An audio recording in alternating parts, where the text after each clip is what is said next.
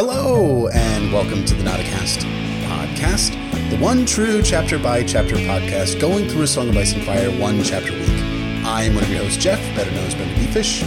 And I'm your other host, Emmett, better known as Poor Quentin. And welcome to our 26th episode of the Nauticast entitled Best Friends Forever, an analysis of the Game of Thrones Jon 4, in which Jon Snow heroically defends Samwell Tarly from Sir Alliser Thorne's bullying, makes a friend for life in Sam, and takes another step forward towards his becoming the Lord Commander of the Night's Watch.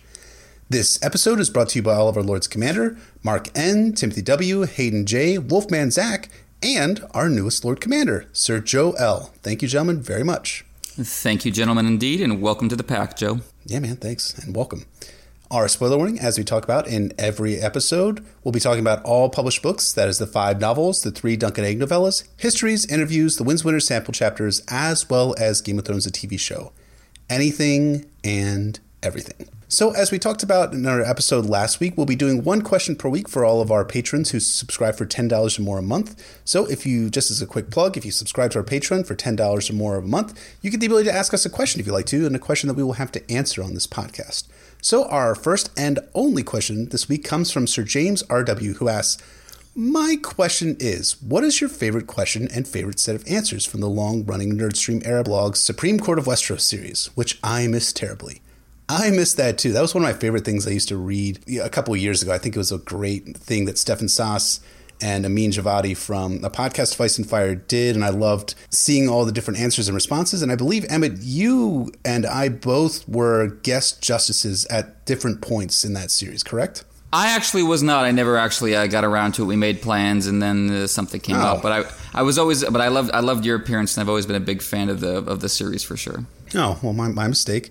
It was great, and I'm sorry you didn't get to answer any questions. I'm sure maybe someday after The Winds of Winter comes out, Stefan and Amin will get back towards it, because they did kind of exhaust it. I mean, one of the rulings I have for my favorite is going to be in the hundreds. They have hundreds of rulings on the podcast. I think they go all the way up to 170 rulings in total, and it's a great little thing if you guys want to check it out if you're not familiar with it, in which they tackle all sorts of topics. My personal favorite ruling, though, to answer Sir James's question, was ruling 131, which talks about whether Robert wanted to fight Mance Rayder, what's up with the Owl Faces, and my own kind of wheelhouse, the thing that I really like, is who are the Golden Company's friends in the Reach. And I believe both Emmett and I think that Randall Tarly will be one of the friends in the Reach, and it's likely, in my opinion, that Mathis Rowan will likely turn too. But I like them identifying someone that I hadn't necessarily thought all the way through, and that is Orton and Taena Merryweather. Now, if you remember from the story, Taena is Cersei's friend in A Feast for Crows. Orton is a part of the Small Council for a little while, and then after Cersei's arrested, they both flee back to Long Table, which is in the Reach. And in my opinion, I think the Merryweathers are likely agents of Varys, although I've also seen the theory put around that they're agents of Doran Martell, potentially. So I always like the idea that the Merryweathers are agents of Varys, and I like that all 3 of the justices there do finger Taena Merryweather and the Merryweathers as potential supporters of Aegon Targaryen, or Aegon Blackfyre, rather, in Come the Winds of Winter. What do you think, Emmett? I agree with everything you said there. I think the Merryweathers are definitely a false hope for Cersei. And at this point, I kind of get chills when she asks to see Taena again.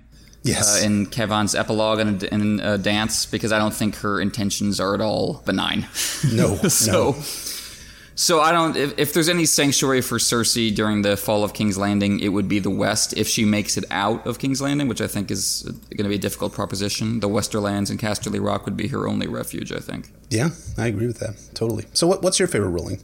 Mine would probably have to be ruling 104. I love all 3 questions. Does Melisandre really need King's blood? Which is an interesting debate, and it's fun always to parse Melisandre's words and actions and see what she's really after. What's in store for Garland and Willis Tyrell, who are 2 of my favorite minor characters, and I'm looking forward to seeing them go up against Euron, because that is exactly what Martin has in store for them, and that's just canonical. The last question, which bears a little more debate, I think, is what Jon should have done about Hardhome, which is a really interesting question, and I think really gets at a lot of the core themes and struggles in Jon's arc as a whole, but especially in Dance. And I think all 3 judges Amin, Stefan, and Anton Jumale, who's a philosophy student from the Netherlands, who did a couple of rulings on the Supreme Court of Westeros. I like that they kind of got at both sides of the Hardhome debate, that it's an example of Jon's heroic human heart in action, trying to save people, and there is some strategic purpose in terms of keeping the whites those people out of the hands of the others as potential whites, but also Jon kind of over-invests in it, especially after the initial expedition fails, and he's kind of lost sight of the bigger picture in that regard. So I think they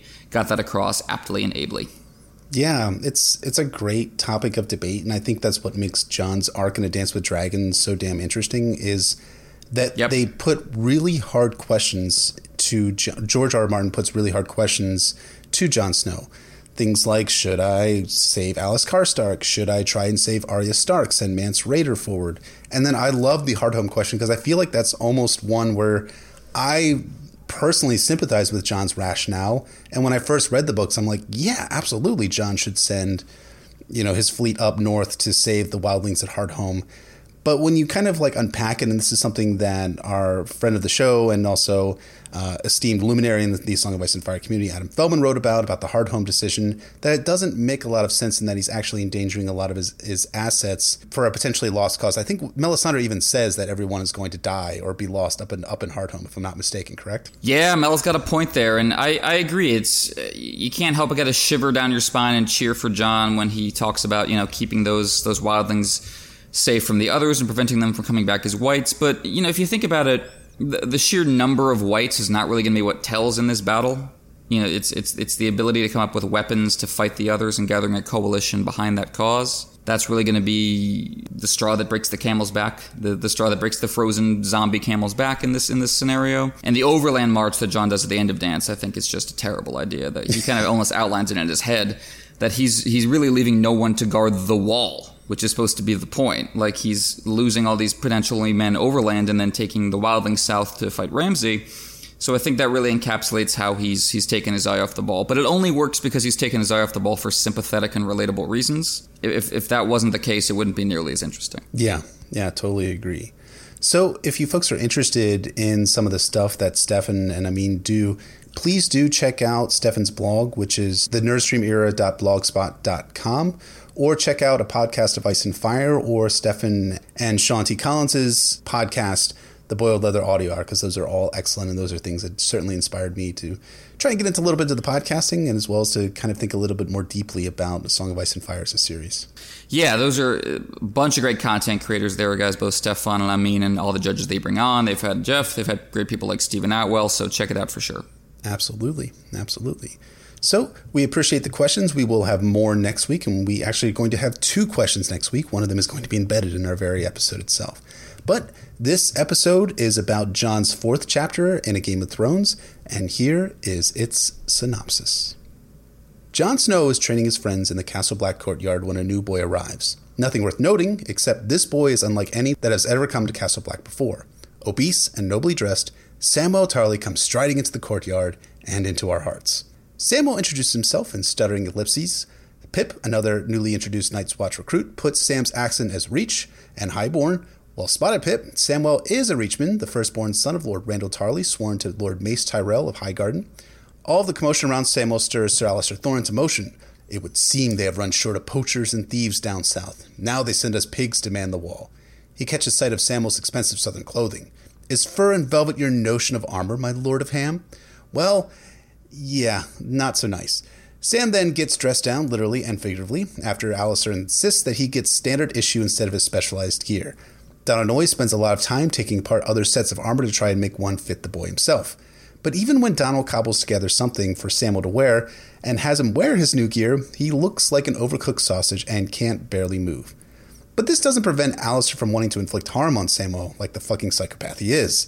He throws Samwell into the practice yard without training, you goddamn dick, Sir Alliser. Sorry, little aside there. To fight his strongest boy, Howder. You see, Howder was an apprentice stonemason before he came to the wall, and he was strong and tall. Alliser orders Howder to attack Sam. After a minute of getting the dog piss beaten out of him, Samwell falls to the ground yielding, but Sir Alliser isn't done with him. He orders Howder to hit him until he gets up. When Howder gives Sam a half-hearted smack, Alliser tells him to hit harder, and Howder hits with all of his strength, so hard that it splits the leather and causes Sam to yelp in pain. When Sam can't rise quickly enough for Alistair's liking, he orders Halder to hit him again, but then Jon steps up to the plate. Halder, enough. Halder looks to Sir Alistair, who retorts, "The bastard speaks, and the peasants tremble." Sir Alistair is the one who gives commands here, not you, Jon. Yeah, except the people actually listen to Lord Snow. Jon repeats that Samwell has yielded, and Halder agrees, lowering his sword. All well and good, except that Sir Alistair has words. "It would seem our bastard is in love. Show me your steel, Lord Snow." So then Jon draws his sword, knowing that he's already pushing the line and not wanting to defy Sir Alistair anymore. Alistair orders Rat, Pimple, and Halder to fight their way through Jon and attack Samwell. Well, that ain't good. Jon orders Sam to stay behind him, knowing that he's about to get his ass beat in a 3-1 match, but then Pip steps up beside him. He'll fight Shona Barshona, that is Dari for side-by-side, with Jon, and then Gren steps up too. Now it's 3 versus 3, and the whole Castle Black courtyard is deathly quiet until Jon attacks Halder, driving him back. He knows his foe just as Sir Roderick once taught him to do, and he knew Halder to be strong but impatient. He hits Halder in the ribs with his blunted sword, and Halder's sword stroke catches Jon in the shoulder. Jon notices that Halder is unbalanced and that he cuts him at the knee, driving him to the ground. Jon turns to see that Gren is standing his ground against Albert, that is Pimple, but Pip is being pressed hard by Rast, that is Rat. He assists Pip first, coming up behind Rast and ringing his noggin with his sword, while Pip slips under Rast's guard and knocks him down. Seeing that he is now outnumbered, 3-1, Albert yields. Alistair is angry and calls the training to a halt. Sam and Jon formally introduce themselves to each other, and Gren and Pip do likewise with Sam. Gren asks why Sam didn't fight. Well, Sam wanted to, but he didn't want to get hit anymore. Besides, he's a coward. His father always said so anyways. No one has any words for that, not even Pip, the mummer. Sam apologizes, saying he doesn't mean to be the way that he is, before walking off. Jon calls after Sam to tell him that he'll do better tomorrow. "No, I won't do better. I never do better," Sam replies mournfully. Jon, Gren, and Pip confer again. They shouldn't try to help Sam if he's a coward. People will think they're craven too. "You're too stupid to be craven," Pip replies. Gren objects, and then Pip replies that if a bear attacked Gren in the woods, he'd be too stupid to run away. Now Gren strenuously objects. "I would not. I would run away faster than you." The rest of the day follows a pattern that Jon has become accustomed to. Some days he spent hunting with Ghost, others he was in the army with Donal Noye learning how to smith, other days he ran messages, stood at guard, mucked out stables, fletched arrows, assisted Bow and Marsh with the inventory. Today, Jon was tasked with scattering gravel on the top of the wall to prevent people from slipping and hurtling to their death below. Tedious work, but Jon doesn't really mind it. It gives him a chance to think, and think he does. He thinks of Sam and Tyrion, wondering what the dwarf would make of the coward. But Jon muses that Sam had some sort of courage in admitting cowardice. Jon's shoulder still hurts from the match from earlier. Finishing his work, he watches the sun go down the west, and then gets himself lowered to the courtyard and down to his direwolf Ghost for supper. But dinner is done by the time Jon arrives in the common hall. But his friends are still there. Pip is telling stories with different voices, but Jon also notices Sam is there too, sitting alone, away from everyone. Instead of going to Pip and his stories, Jon opts to head on over to Sam with Ghost. Samwell is a little afraid of Ghost as he approaches, and he asks if it's a wolf. "Yes, a dire wolf," Jon replies. "His name is Ghost. It's the Stark sigil." Sam tells Jon that his family sigil is the Striding Huntsman. Jon asks Sam if he likes to hunt, and Samwell begins crying. Jon tells Sam that they should go outside. And what are they going to do outside, Sam wonders. "Talk," Jon replies. Outside, Sam and Jon's breath frosts in the air, and Sam comments that he hates the cold, and that he hadn't seen snow until he was in the Barrowlands. At first, Sam thought it was beautiful, but it kept falling, and it was oh so cold. Anyhow, they look up to the wall, and Sam worries that he'll die if he has to climb the wall, but Jon assures him that there's a winch that they can pull them up. But it's so high, and Sam is afraid of heights. At that, Jon kind of loses it. Are you afraid of everything? I don't understand. If you are truly so craven, why are you here? Why would a coward want to join the Night's Watch? Sam doesn't immediately respond, and then he begins sobbing. His sobs are only interrupted when Ghost comes over and begins licking the tears off Sam's face. Sam is startled, but his feelings turn to joy, and he laughs with Jon as Ghost continues to lick the tears from Sam's face. Jon tells the story of finding the direwolves in the snow, and then we get into some real interesting territory. Jon talks about a dream that he has, about Winterfell. He's walking down an empty hall in Winterfell shouting for his family, for Arya, for Robb, for Uncle Benjen, but no one answers. This causes Jon to think about Benjen. He's still missing. Qhorin Halfhand has got out from the Shadow Tower, one of the few Night's Watch fortresses that are still manned, and they had tracked Benjen north until they got to the Stony Highlands where Benjen's marks suddenly stopped. Sam asks if Jon ever finds anyone in his dream. "No one," Jon replies. "Winterfell is empty in every dream. Not even the ravens are in the rookery, and the stables are full of bones." I'm kind of getting a certain vibe on that one. I think we're going to talk about that one a little bit later. Anyways, in the dream, Jon runs through the halls of Winterfell, throwing open doors, screaming for someone, for anyone, and then he ends up at the door at the crypts, and he doesn't want to go down, but he knows he has to. You see, Jon is afraid of what's waiting for him down there. The old kings of winter and their direwolves might not be too fond to see Jon, and even if Jon screams that he's not a Stark, he still has to go down. As he descends in his dreams, it grows darker and darker with no torch in hand, and then Jon screams and wakes at the same moment every time. Sam asks if Sam dreams of Horn Hill. He doesn't. He hated it at Horn Hill. Samwell explains the history of the Tarleys and how they were bannermen to Mace Tyrell, Lord of Highgarden again, and the Tarleys have wielded a Valyrian steel sword known as Heartsbane, and then Samwell tells the story of his relationship with his father. You see, Lord Randall Tarley was a man's man who loved fighting, hunting, killing, and being a dude, but Samwell wasn't that way. He liked to wear soft clothes, he loved lemon cakes, books, kittens, and dancing, and he hated the sight of blood. Lord Randall tried to make Samwell into a man with a dozen masters at arms, different and abusive training methods, and Lord Randall even brought warlocks over from Karth, who bathed Samwell in the blood of Aurochs. Sam didn't take to any of this. In fact, with those warlocks, he even puked into the bath of Aurochs' blood. The warlocks were then scourged and then sent away. But finally, after Sam's mom bore Lord Randall 3 more sisters after Samwell, she finally bore him another son, Dickon, who was more in the vein of Lord Randall.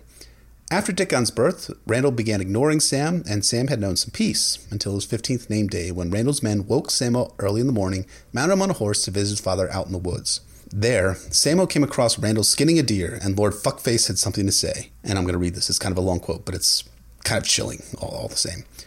"You are almost a man grown now and my heir. You have given me no cause to disown you, but neither will I allow you to inherit the land and title that should be Dickon's. Heartsbane must go to a man strong enough to wield her, and you are not worthy to touch her hilt. So I have decided that you shall this day announce that you wish to take the black. You will forsake all claim to your brother's inheritance and start north before evenfall. If you do not, then on the morrow we shall have a hunt, and somewhere in these woods your horse will stumble, and you will be thrown from the saddle to die.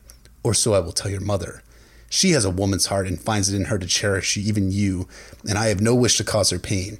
Please do not imagine that it will truly be that easy should you think to defy me. Nothing would please me more than to hunt you down like the pig you are." His arms were red to the elbow as he laid the skinning knife aside. "So, there is your choice. The Night's Watch?" He reached inside the deer, ripped out its heart, held it in his fist, red and dripping. "Or this?" Well, that made the choice pretty easy, so Sam went north to the wall. And after that story, the boys sit in silence for a moment until Jon says that they should head back into the hall to get some hot cider or mulled wine and listen to Darion sing some. But Sam knows that Sir Alistair is going to make him fight again, so he takes his leave to get some rest. But Jon heads back into the wall anyways and begins talking with his boys. They think that Sam is a craven, but Jon's not allowed them to do their thing. So he gives them instructions on what's going to happen tomorrow. He convinces everyone that they are going to not beat the shit out of Samwell, everyone but Rast. Rast is going to cut himself a slice of bacon from Sir Piggy. He then laughs in Jon's face and stalks off. Later that night, Jon, the boys, and Ghost pay Rast a little visit. They hold him down while Ghost jumps on Rast's chest. Jon holds a knife to Rast's throat, nipping it. "Remember, we know where you sleep," Jon tells Rast. The next morning in the castle yard, the boys danced around Samwell, ensuring that they didn't hurt him. Sir Alistair raged and screamed at them to no avail. Jon's boys would follow their true leader's commands, though. And then things got a little bit better for Sam. 2 weeks later, Sam finally joined with the other boys at eating with them, joining in kind of their fraternal organization and their friendship. And later, Sam came to Jon's cell one night and told him that he didn't know exactly what Jon did, but he knew he did it. You see, Sam had never had a friend before until Jon. "We're not friends," Jon says. "We're brothers." And so they were. Jon would always love Robb, Bran, and Rickon, even if Catelyn had seen that Jon would never be a part of them. But his true brothers were now at Castle Black. His dreams of Winterfell would always haunt him, but he had a home here among the misfits of Westeros. Benjen Stark had spoken truly about the bonds of brotherhood in the Night's Watch. And Jon hopes that he would see Benjen Stark one day to tell him. And that's a Game of Thrones Jon 4, a long chapter, but in my opinion, a really good one, right, Emmett? Is it though? No, I'm joking. It is a very, very good chapter. It's really well constructed, really well paced. It's exciting at some parts, chilling in others. I was on the edge of my seat while you were describing the 3-on-3 fight in the training yard. Like, what's going to happen? Even though I know what's going to happen. Mm-hmm. So well done, sir. I started off a drag on the last episode with Edward V, and I'm going to do the same here. Welcome to the negative cast, apparently. This is just how we do things from now on. No, I mean, for me, this is kind of a transitional moment in the book because A couple chapters from now, the plot really starts with Catelyn 5 when she snatches up Tyrion and things. That's very clear, like the first act break in a Game of Thrones. Yes. And the second one being Ned's downfall. If you want to separate them, Game of Thrones, into 3 acts, that's very clearly when those moments happen. I don't love this chapter quite as much as I did Jon 3. And again, it's a really good chapter. For me, if it suffers at all, it suffers only in comparison to a chapter I really love. What I did love about this chapter, as we got into at length in our episode on it, is how well it fit snugly within the structure of your classic coming-of-age fantasy story. The details were surprisingly political and really emotionally delivered. Yeah. It's an example of how the themes and the prose of the series can elevate what could be pedestrian and predictable material. Jon 4 does not have quite that same elevation for me. It doesn't surprise me in the same way. Like, as I remember reading this the first time, and as soon as Sam comes in, I'm going, oh, okay. I wonder if Alistair's going to set all the others on him, and then Jon is going to defend him, and then they become best friends. And this is a lesson for Jon in terms of heroism and leadership, and that's exactly what happens. Yes. That doesn't make it bad. It's still really well executed. When I first read Jon 3, I did not expect it to become a chapter about class disparity in Westeros. That surprised me. That intrigued me and drew me into more about what was going on with the Night's Watch and the characters therein. This chapter, you know exactly what it's about and how it's going to be about it right off the bat. There are still surprises. I did not expect Randall Tarly to be as vicious as he is. That definitely comes as a surprise. Yes. He did a great job with his monologue. We'll be talking more about that as we go. Thanks. But that is just very minor stuff off the top. And again, that's not even I'm more complimenting Jon 3 than I am denigrating Jon 4. So with that out of the way, we can get to the good stuff. So yeah, I was thinking about that, about your points about how this chapter, like, you knew that Sam and Jon would be friends at the very beginning. And I agree, but I kind of like that at the same time. I do think it's really great how Jon just kind of looks out for Sam in a way. I think that's really cool that we get that early on, that kind of heroic side for Jon. But I totally understand where you're coming from, that, I wonder if they're going to be best friends, if Sir Alistair's going to try and set them against each other. But yeah, I get it. But I think there's a great emotional core in their friendship, as I'm probably going to talk about a little bit later. But I do think, there's some wonky parts of that. But I do love this chapter, though, a lot for the friendship aspect of it. It's very good. I mean, for me, it's very emotional. But the Jon-Sam dynamic, I don't know. It always struck me like more as a relationship between a superhero and somebody they saved, rather than like best friends relating to each other as equals. It doesn't, for me, have the same spark as Ned and Robert, where you can really sense the emotional history. And that's, of course, because Jon and Sam are just starting their friendship. So that's not entirely a fair comparison. And I do love I love some moments they have together in this book. I really love the moment when Sam calls out Jon on being an asshole about what it means to be a steward and not understanding what that means. That's really great. And then Jon apologizes. That seems like a moment they're relating to each other as equals. I don't know. After this book, it kind of seems like Jon is always annoyed with Sam.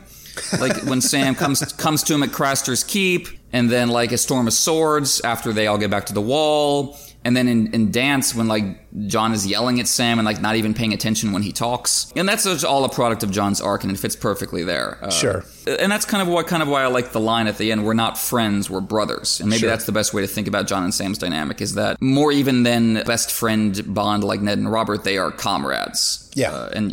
I think that's something you can see develop over the course of this chapter, because, of course, the way this chapter follows up on Jon 3 is all about Jon taking Donal Noye's lesson to heart and learning to be a leader in some really positive and interesting ways that, of course, contrast with Sir Alistair Thorne and with Randall Tarly.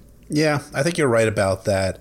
I do think it's going to be interesting as we progress through Jon's arc and eventually get Samwell's chapters, how Jon does seem annoyed with Sam in a lot of ways, but at the same time, as we start getting further into who they are as characters, that they both almost complement each other. You have Jon as the leader, the swordsman, the military man, but you have Sam as kind of the brains behind the operation too. I mean, it's by the end of A Storm of Swords, Sam is the one who partially orchestrates Jon's election as Lord Commander of the Night's Watch. So I do like how Sam's intelligence, that we even get to see a little bit here, and his sort of bravery too, because I think it's really fascinating too that, Sam the coward is the one who kills the first other that we know of in the story, right? He's the guy who actually kills the first other with the obsidian blade or the dagger that he has from the cache that was left at the Fist of the First Men. I love that thing that you from the chapter where Jon notes that Sam has a queer sort of courage, and I think that really sets the foundation for Sam having some genuine, real, authentic courage and bravery in facing down a White Walker come a storm of swords. Yes, he is the stuff of heroes after all, and I love that too. Although I also love that most people don't believe him. Like when he gets to Craster's Keep, and like even his friends are like, okay, it seems kind of like a weird story. And then, and even better at the like end of A Feast for Crows, when he just tells it all to Lazy Leo, like for no reason. He says, yeah, they call me Sam the Slayer now. I've been beyond the wall and I killed another. And Leo just laughs, which, you know, is cruel, of course. But I like that it emphasizes that what matters is that Sam found the courage and did it. It doesn't matter if he gets praised or even recognized for it. Yeah. What's important is this internal victory. And like, it doesn't matter if Randall hears about it or believes it, like, because it's not about you know, making Dad like you. Screw Randall. Sam should do the right thing because Sam is a good person. And I think that fits with a lot of the themes of the series and the way Martin talks about his characters. Agreed. Anywho, to the meat of the chapter. So it starts off very clearly in the wake of John 3, when John was offering Gren to teach him how to defend against Jon's attack, and taking on a leadership role in direct contrast to Sir Alistair. This chapter opens with John doing so. He's teaching Darien how to deliver a side stroke, which I love because I'm definitely a neophyte on military matters compared to you and some other people in the fandom. But even I know, like, side stroke, like, that's the kind of basic thing Alistair should already be teaching them. Right. Like, the fact that John has to step up, like, this isn't some fancy maneuver only we learned at Winterfell. Roderick Cassell invented this move. It's called the 5-finger Kung Fu Death. Let me show you. This is like 101 stuff. So why hasn't Alistair taught Darien this already? It's a real condemnation of his failings as a teacher. Well, it's not just a condemnation of Sir Alistair, too. It's a condemnation of the Night's Watch leadership as a whole. They keep having this guy on as a master of arms. You know, one of the things that Samwell talks about in his story about his father is that his father replaced, a dozen masters of arms at Hornhill. And granted, the rationale why Lord Randall Tarley had replaced all these masters of arms was because Samwell wasn't becoming the man that Lord Randall wanted his son to be. But at the same time, replacing a master of arms does not seem necessarily to be that huge of a deal, because it seems like masters of arms kind of come and go. And so the Night's Watch would have the ability, potentially, possibly, to employ someone else. But maybe it's just the fact that there's no one else to actually take up the position besides Sir Alistair. That's hamstringing the Night's Watch leadership, but really kind of hamstringing the entirety of the Night's Watch in whole. Because all these kids are not learning how to fight until John is actually there instructing them how to properly engage in hand-to-hand combat and engage in swordplay as well. Yeah, you make a great point. It's a systemic problem within the Night's Watch. And you can zoom out even farther than that and, as we've said before, point out that really the Knight's model of fighting shouldn't be the Night's Watch priority. Like, right. Archery should come first, given what their actual job is, that they're defending a 700-foot high wall. Like, if they're going sword to sword with the wildlings, everything has already gone wrong.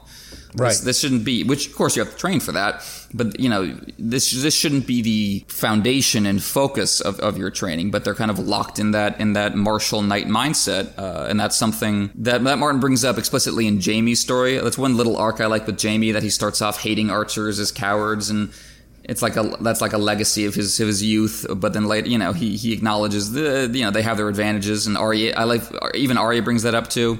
Like, she wanted to be a knight, but she could see how archers are good too. That all that seems kind of reflect back on this to me, that people have lost sight, again, of the true mission of the Night's Watch, that reoccurring theme, because they're too lost in this image of what a warrior should be. And that, of course, is perfectly congruent with Randall Tarley's mindset. It's all one big problem in this chapter. It's all one big pile of toxic masculinity. Oh, yeah. Like the whole idea that Samwell can't. He's not worthy of grasping the hilt of Heartsbane, and how Heartsbane is this big symbol for Lord Randall Tarley. It definitely speaks to this noble concept of sword fighting as being the highest and the noblest approach to warfare. And as we're going to find out in this story, that's not necessarily going to be the case, and that archers play a role in preserving the Night's Watch when the wildlings come south. And John takes that lesson and begins having the boys that he's now training in A Dance of Dragons learn how to use the bow, because the bow is going to be essential to their survival when the others come down on the wall. Yeah, I mean, that's, again, you're defending a 700-foot high wall. That really should be where you're placing your emphasis. Sam is the product of all these mistakes and all these concepts of how men should be and how warriors should be, and that you're a failure if you don't act otherwise. Like, as we'll see in a couple chapters, Jon brings up the point to Maester. Actually, the next Jon chapter, Jon says to Maester Aemon, "It's just a waste to do this to Sam. Like he could be so much more useful to the Night's Watch in a different capacity." And that's a lesson that Randyll Tarly didn't internalize either. And the end result of that, of course, is that Sam is utterly convinced of his own worthlessness. He's got like self-loathing that arguably goes even deeper than Tyrion's, really. At least Tyrion has learned how to mask and kind of function. Sam can just barely get through a conversation. Like, I love the little details where, like, his first line is, they told me to come here for training, he said to no one in particular.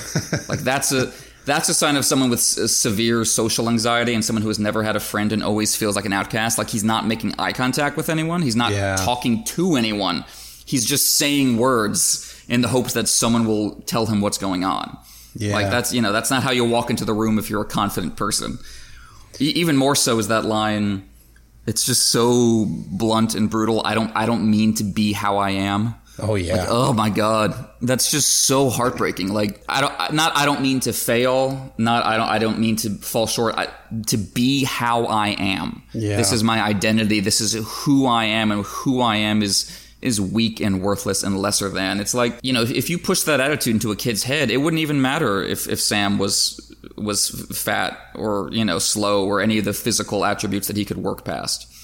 Yeah. It wouldn't matter, because once you instill that into a kid's head, it's so hard to get them out of it. I mean, Jon and Ghost do the best job they can, but Sam's, internalized self-loathing still runs real deep in him, right up to the point of calling his own penis a fat pink mass the first time he gets laid. Right. Even then, he can't get rid of this mindset. He thinks his own penis looks ridiculous because of how much his father convinced him that he is a worthless man.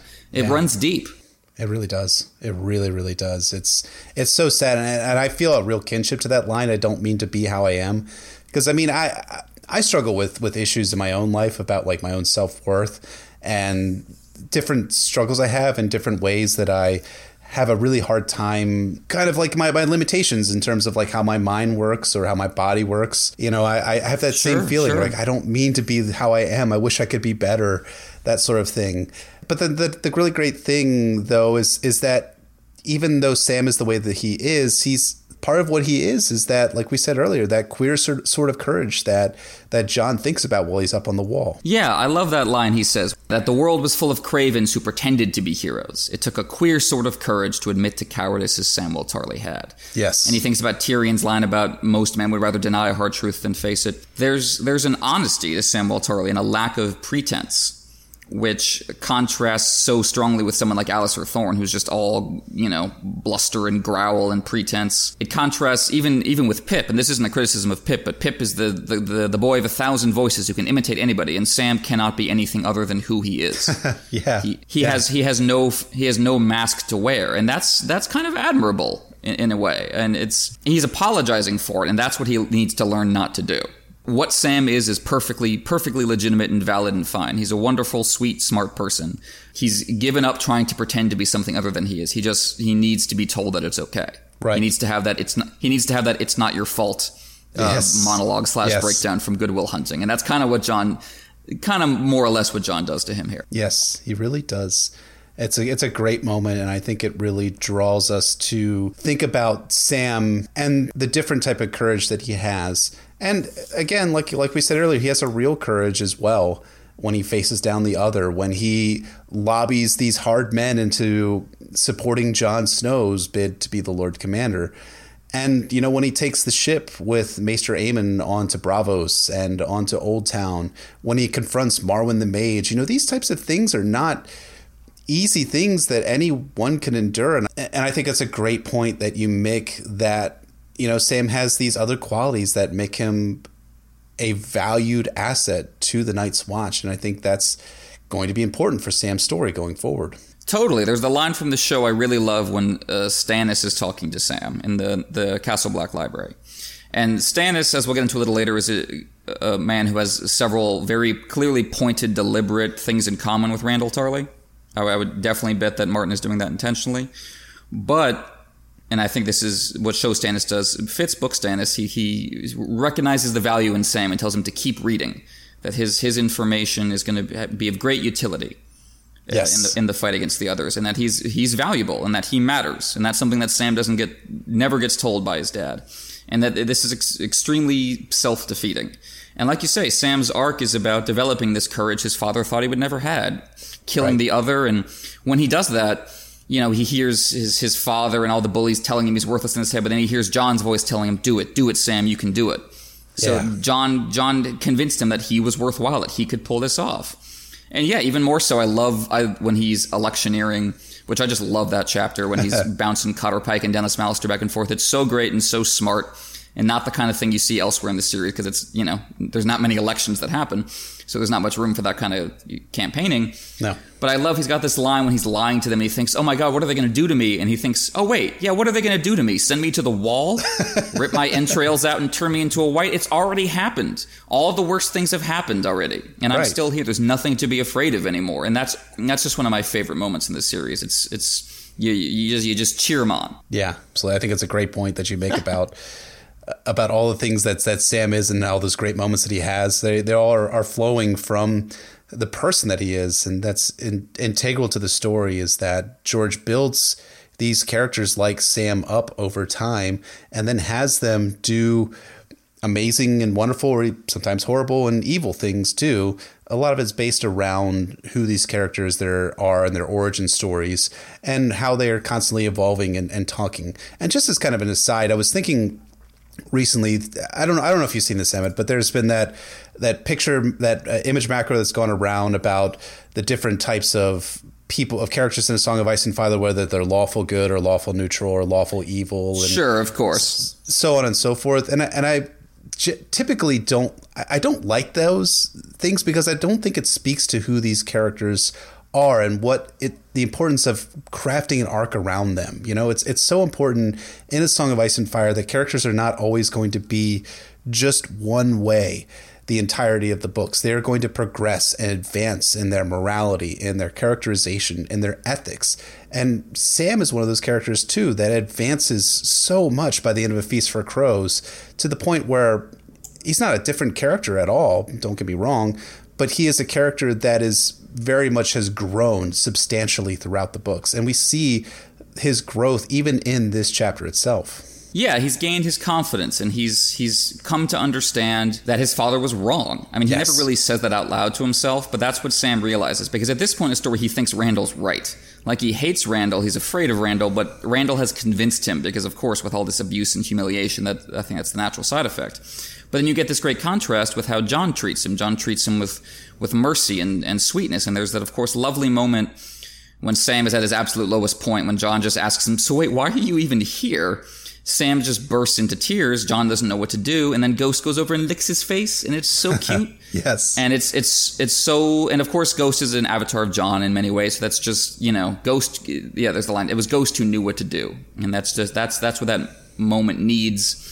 And just that little gesture cheers Sam up. And it doesn't solve his problems, but it allows him to start talking about them. And that's when we get into Sam's story, which is really at the heart of this chapter.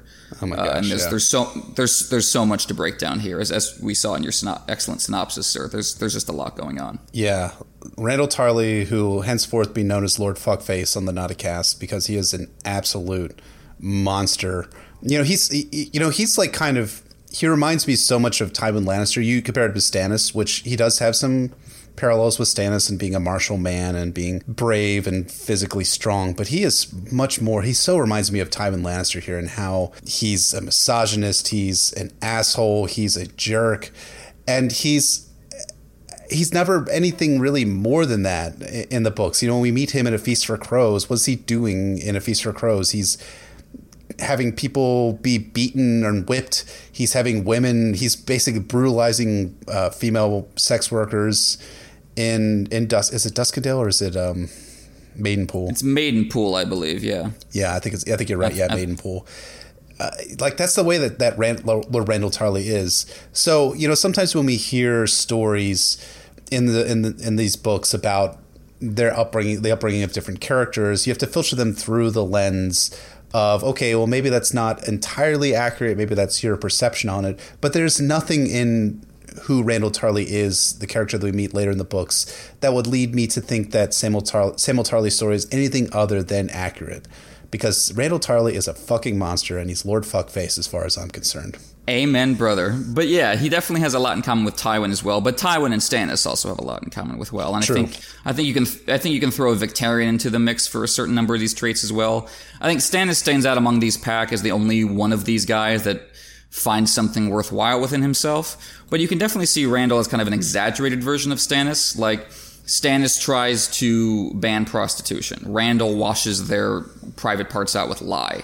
You know, Stannis cuts off Davos' fingers, but also raises him up to knighthood. Randall just cuts a dude 7 fingers off a dude because he dared rob from the gods or some such nonsense. Mm-hmm. So Stannis is misogynistic as well, but he castrates his men who are rapists, whereas Randall tells Brienne that if she gets raped, it's her own fault. Yep. So I think you can see both a parallel and a contrast emerging there. You know, what I take away from Sam's story is an inversion of Jon 3. If Jon 3 was about making Jon aware of class privilege, Sam's story tells him that, on the other hand, even if you are at the top of the class pyramid, as Sam is, being the heir to a very influential and important house in the Reach, there is a gendered oppression, a gendered privilege that cuts across class, because Sam doesn't meet the expectation of someone who's supposed to be at the top of the pyramid. So the fact that he has privilege by Donal Noye's definition, that didn't save him. That didn't give him choices. That didn't empower him at all, because he didn't fit his father's definition of a man. So at the end of the day, sure, he came north with much finer armor than Rast did, but he doesn't have any more control over the direction of his life than Rast did. Yep. He too is someone who has been rendered powerless and kept in a cage. And yeah, what Martin is emphasizing over and over in this story is that Randall Tarley is not what he thinks of himself. He's not a tough but fair pragmatist just looking out for the greater good of his house. No, he's just the worst. Yeah. He's not toughening up Sam. He's just slapping and starving and humiliating him. This is just sadistic. Yes. That wouldn't be acceptable even if it quote unquote worked, to be clear. Even if it made Sam tough, that's still just not a way to treat your kid or any kid. No. But I think Martin is making the point that it didn't work, that it was a waste of time. That there's not even the harsh pragmatic justification falls apart if you actually look at what Randall is doing and what it did to Sam. It had the exact opposite effect he wanted. And as Sam says, it went from disappointment to anger to loathing. So at a certain point, Randall was just doing it to hurt Sam and had given up hope of actually turning him into the man he wanted. It's constantly gendered. And this is something that comes up a lot in Sam's stories, that women tend to like Sam and understand him and get along with him. Like, whether it's Gilly or Arya, Koja Mo, his mother, even Melisandre likes Sam. Yeah. Like, she grins at him and teases him and calls him Sam the Slayer, which is this weird little intimacy that I don't generally associate with Melisandre. But she just likes him. Whereas men tend to intimidate Sam, and he loses his temper and tongue and can't, Elsie Mormont says some nice things to him, but for the most part, that's how it breaks down for Sam. Aemon is nice to him, but most men remind him of his dad and just leave him stumble-tongued. And I think you can see that here because what Randall associates with Sam's weakness is constantly associated with gender, with femininity. He forces, with the Master-at-Arms, forces Sam to wear women's clothing, to quote, shame him into valor. So you see this setup where being associated with a woman is shameful, and trying to get away from that is what makes you a man. Being a man is defined as being ashamed of being a woman, is what Randall is trying to get across here. When Randall says that his wife only cherishes Sam because she has, quote, a woman's heart. So a woman's heart is just weak and sentimental and sees the value in a worthless being like Sam, as far as Randall is concerned. All in all, Randall hates Sam in part because he hates women, and because Sam reminds him of a woman in his head. And that's an insufficient way to be. You can't be a proper man if you are doing things associated with women. I love the little note that Sam likes dancing, clumsy as he is. Again, I think of Sir Roderick's line to Marillion, about, proper men don't concern themselves with singing. You should have a sword in hand instead of a wood harp. Obviously Roderick is not a violent, sadistic dude the way Randall is, but it's the same mindset where there's these clear gender lines, and Sam has violated them. It's not just that he's weak, it's that he's womanly, and that's something that Randall cannot stand. Oh, it's super toxic, and Randall exemplifies a term that's come into vogue in recent years, which is toxic masculinity, which is that he associates women with weakness, women with emotionality, women with all the things that he despises because he's a man's man. Like he wields Heartsbane. He was leading, Mace Tyrell's vanguard against Robert Baratheon and scored the only victory against Robert during Robert's rebellion. And Sam isn't like that. And the fact that Sam isn't like that just makes him despise his own son. And it makes my skin crawl when I think about a father despising his own son, his own flesh and blood. It's so ridiculously toxic. Yeah, and you have a note here. I'm sorry, I'm going to steal your thunder, dude, but you call it a silly, shallow cult of masculinity, and goddamn, but that is accurate when you're talking about Lord Randall Tarley. He is silly, he is shallow, and he has this concept of masculinity which is extraordinarily toxic and extraordinarily abusive to someone like Sam. And not just to Sam too, but but to Dickon too. I mean, we don't really get to know Dickon as a character really in the books all that well, if at all. Perhaps we'll get to see him a little bit more in The Winds of Winter. But I can't imagine that Dickon has come out of his relationship with his father unscathed either. Or think of Sam's sisters too. He has 3 sisters according to this chapter and 1 brother. All these kids are under the thumb of an abusive, shallow, shitty father figure, and it's just heartbreaking when you think about it. Yeah, I mean, that's the toxic part of toxic masculinity, is that it doesn't make anybody happy. It doesn't even make the men who are practicing it happy. Victarion's not happy. Randall Tarley isn't happy. Tywin's not happy. We love Stannis, but Lord knows he's not happy. So who is this system even working for exactly? What is even the end game?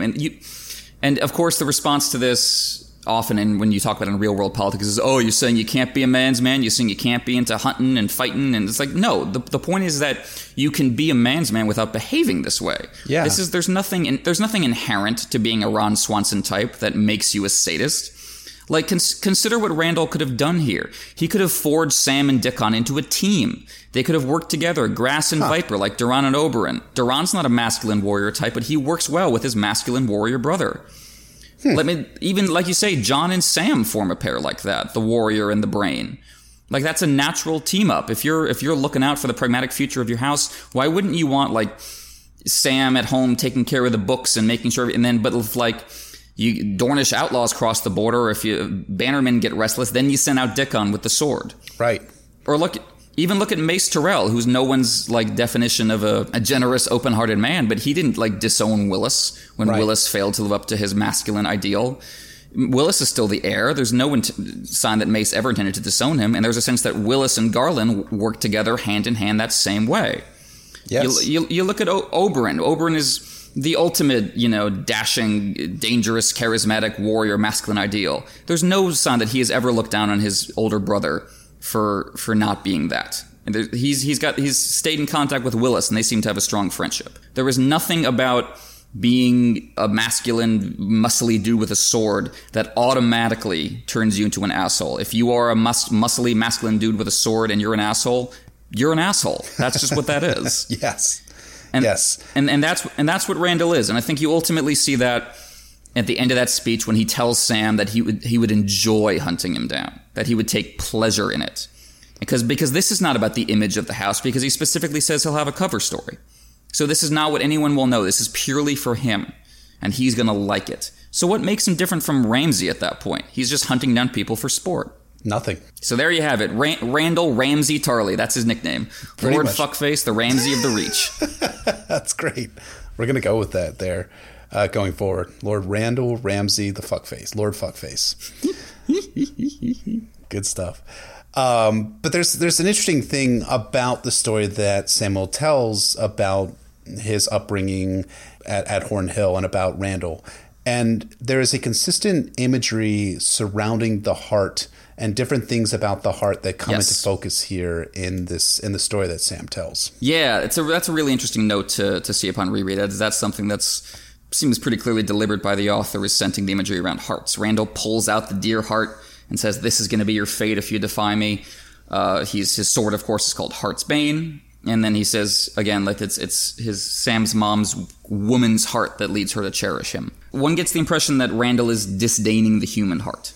That, like, his sword is called Heartsbane. Like, it's, I mean, obviously that could be a reference to the animal, but the way it's spelled and set up in this chapter, it seems like he's destroying emotions, destroying love. He's against these sweet sentimental feelings that Jon is starting to feel for Sam, and that Jon kind of stands up against that. Again, you compare it to Stannis and the image of the fiery heart that Stannis has that human heart, but is kind of sacrificing it. Randall just doesn't seem to have it at all. It's the overall portrait is of a man who cares more about his sword than his son. Like, that's what's happening here. Randall cares more about this piece of steel than he does his living, breathing child. And you can imagine that Jon must be thinking about Ned and ice, and what a horrifying concept that would be to Ned to care more about ice than about his kids. Yeah, there's a great also parallel too with Tywin here, and that Tywin doesn't really care about his kids. He cares about the legacy of House Lannister. So he can be as shitty as he wants to be towards Tyrion.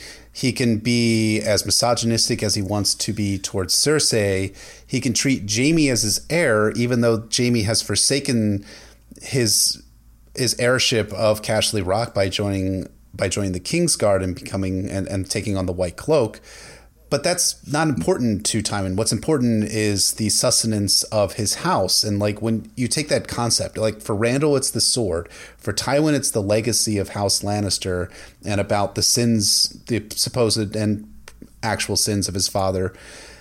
Like you get a real idea and contrast between Ned, because you're absolutely right. Ned would never treat ice as more important than his own children or his own nephew in the case of Jon Snow. So that's a really great point that you bring up, but I think it's going to be a consistent theme of people overemphasizing either physical things like a sword, a castle, a house, or something more metaphysical like a lineage, a house name, or the legacy that you leave behind at the expense of physical, real, flesh and blood human beings. And that's really, for Stannis, that is a big part of his struggle too, of him. And I think it's ultimately going to be a struggle with Shireen, as we're going to come to find out in Winds or Dream of Spring, about what he values more, whether being this metaphysical hero, last hero, defeating the others, or about preserving the life of his daughter. And I think that's something that George does really well in A Song of Ice and Fire, is having that conflict be present for so many of these characters.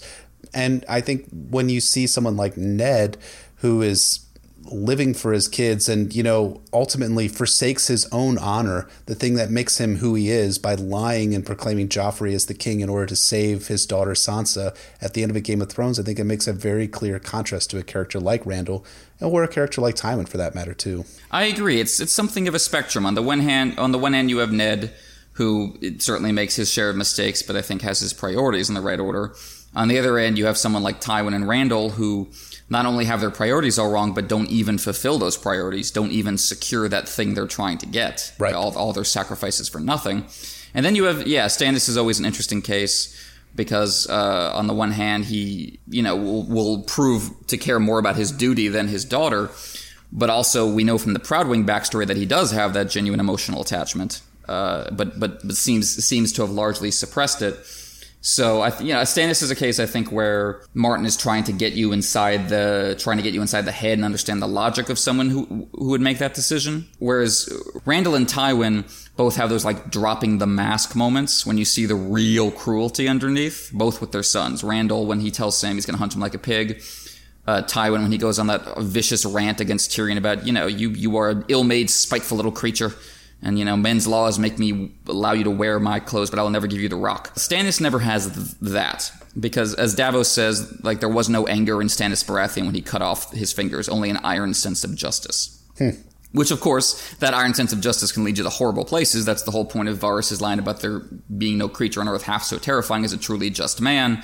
But it's a different story than I think you get here, where all of Randall's self-image falls away and he's revealed as just a monster. Absolutely. And I also think it's interesting, too, as a side note, that I would imagine that Samwell Tarly views someone like Sir Alistair Thorne in the very similar ways that he views his father. So he has yet another horrible, awful, evil, shitty father figure. But But then he has someone else in Jon Snow that's going to be there, and Jon is going to be the person that's going to be driving Sam towards being a better version of himself and being someone of value to the Night's Watch and learn some kind of self-value too, for that matter. Well said, sir. Yeah, Jon is clearly the contrast there. And I'm sure Jon is thinking when Sam describes Randyll Tarly like, oh, that sounds like Sir Alistair. Yeah. Someone who's just beating you up with no real intent or purpose and is just being cruel to you under the guise of teaching you how to be tough. And now this is happening again, and I can't tolerate this. And so he takes that great next step into leadership of getting the other boys to back off Sam. And I love that Martin describes as Jon telling them how it was going to be. Like, that's just a great line in and of itself, just so declarative and bold. And I love that Martin doesn't actually have Jon say it, because that monologue would probably be really corny, and we don't actually need to hear it, because we see what Jon was saying the next day when they don't attack Sam. So we don't need the whole paragraph of monologue from Jon. We just need the image of him doing it. Yes. And I love that. And this is kind of my big summary note for the chapter. Like, at the end of Jon 3 and the start of this chapter, the lesson Jon is teaching, the way he's being leader, is teaching people how to fight. And it's great how he gets there, and it's important that he does it. But the way he's being a leader at the end of this chapter is by telling them not to fight, not to attack. That's great. To pretend, to dance, as Martin uses the term, to dance around Sam and not lift their swords against him. So he's found like this other next layer of leadership, this next level where it's not just to teach to attack, it's also to teach not to attack, when to defend, when to protect. Like, the cliched martial arts movie line, like we learn karate so we may not use it. Right. It's kind of what Jon is trying to impress upon first Halder and then the rest of the recruits is, okay, we're going to teach, learn fighting together, I'm going to teach you these skills, but you have to know when it's appropriate to use them and when you're just being a bully. And he knows that because he was just being a bully in the previous chapter. This is almost like his redemption. It is. Not almost like, this is his redemption. No, you're absolutely right. I think you're absolutely right on that. It's also really good training for Jon, as George is very clearly crafting his arc towards becoming the Lord Commander of the Night's Watch. I love that line where Jon and Sam part ways after being up on the wall, where Sam goes back to rest and Jon goes back to the common hall, where it says, and he goes back and he's all like, we need to like try to band together, and I have a plan. Here's what we're going to do. And it says, Jon persuaded some, cajoled others, shamed the others, and made threats where they were required. And I love that because it's very much speaking to what Jon is going to be doing as Lord Commander of the Night's Watch, and the ways that he's going to be interacting with such disparate characters as Bowen Marsh, as Tormund Giantsbane, as Stannis Baratheon, as Melisandre of Asshai. He uses all of these techniques in order to get his way, for better or for worse, as we're going to find out, come A Dance with Dragons. But it really does speak to Jon's ability to lead, in that he's convincing these kids not to pick on the fat one, not to pick on the one that is the weakest and most susceptible to bullying, and to pick on the one, and not to pick on the one that has been at the brunt of all this bullying and toxic abuse that's been occurring in his life throughout. And he uses some great methods. And I do wonder, like, did he pick up on this by watching Ned act as Lord of Winterfell? That's how he's able to be in this leadership role at this extremely early stage, because it's, Jon's not going to become the Lord Commander of the Night's Watch until the end of A Storm of Swords, some 2 books later, and probably some year and a half or so after this event. But it seems very clear to me that George is portraying Jon as a leader and in a leader role right now. And that's going to have impacts for Jon's arc when he becomes the Lord Commander of the Night's Watch. I totally agree. There was some long, clean narrative lines connecting this chapter to Jon and A Dance with Dragons. And yes, I agree. I love his range of tactics is great. They're not just all immediately ashamed and they get on board right away. That wouldn't seem particularly realistic. It wouldn't really have an impact. But yeah, he persuades some, shames others, made threats when threats were required, including to Rast, which is just a wonderfully creepy little scene when Ghost nips his neck a little bit to draw blood. Again, it's direct contrast to how Ghost is with Sam, when Ghost was licking his face like a cute pupper does. It's that duality, like we were saying, that irreducibility that makes A Song of Ice and Fire so great, where Ghost an adorable dog or a terrifying wild animal? Well, he's both. Right. And you kind of gotta live in a world where both those things can be true about one being.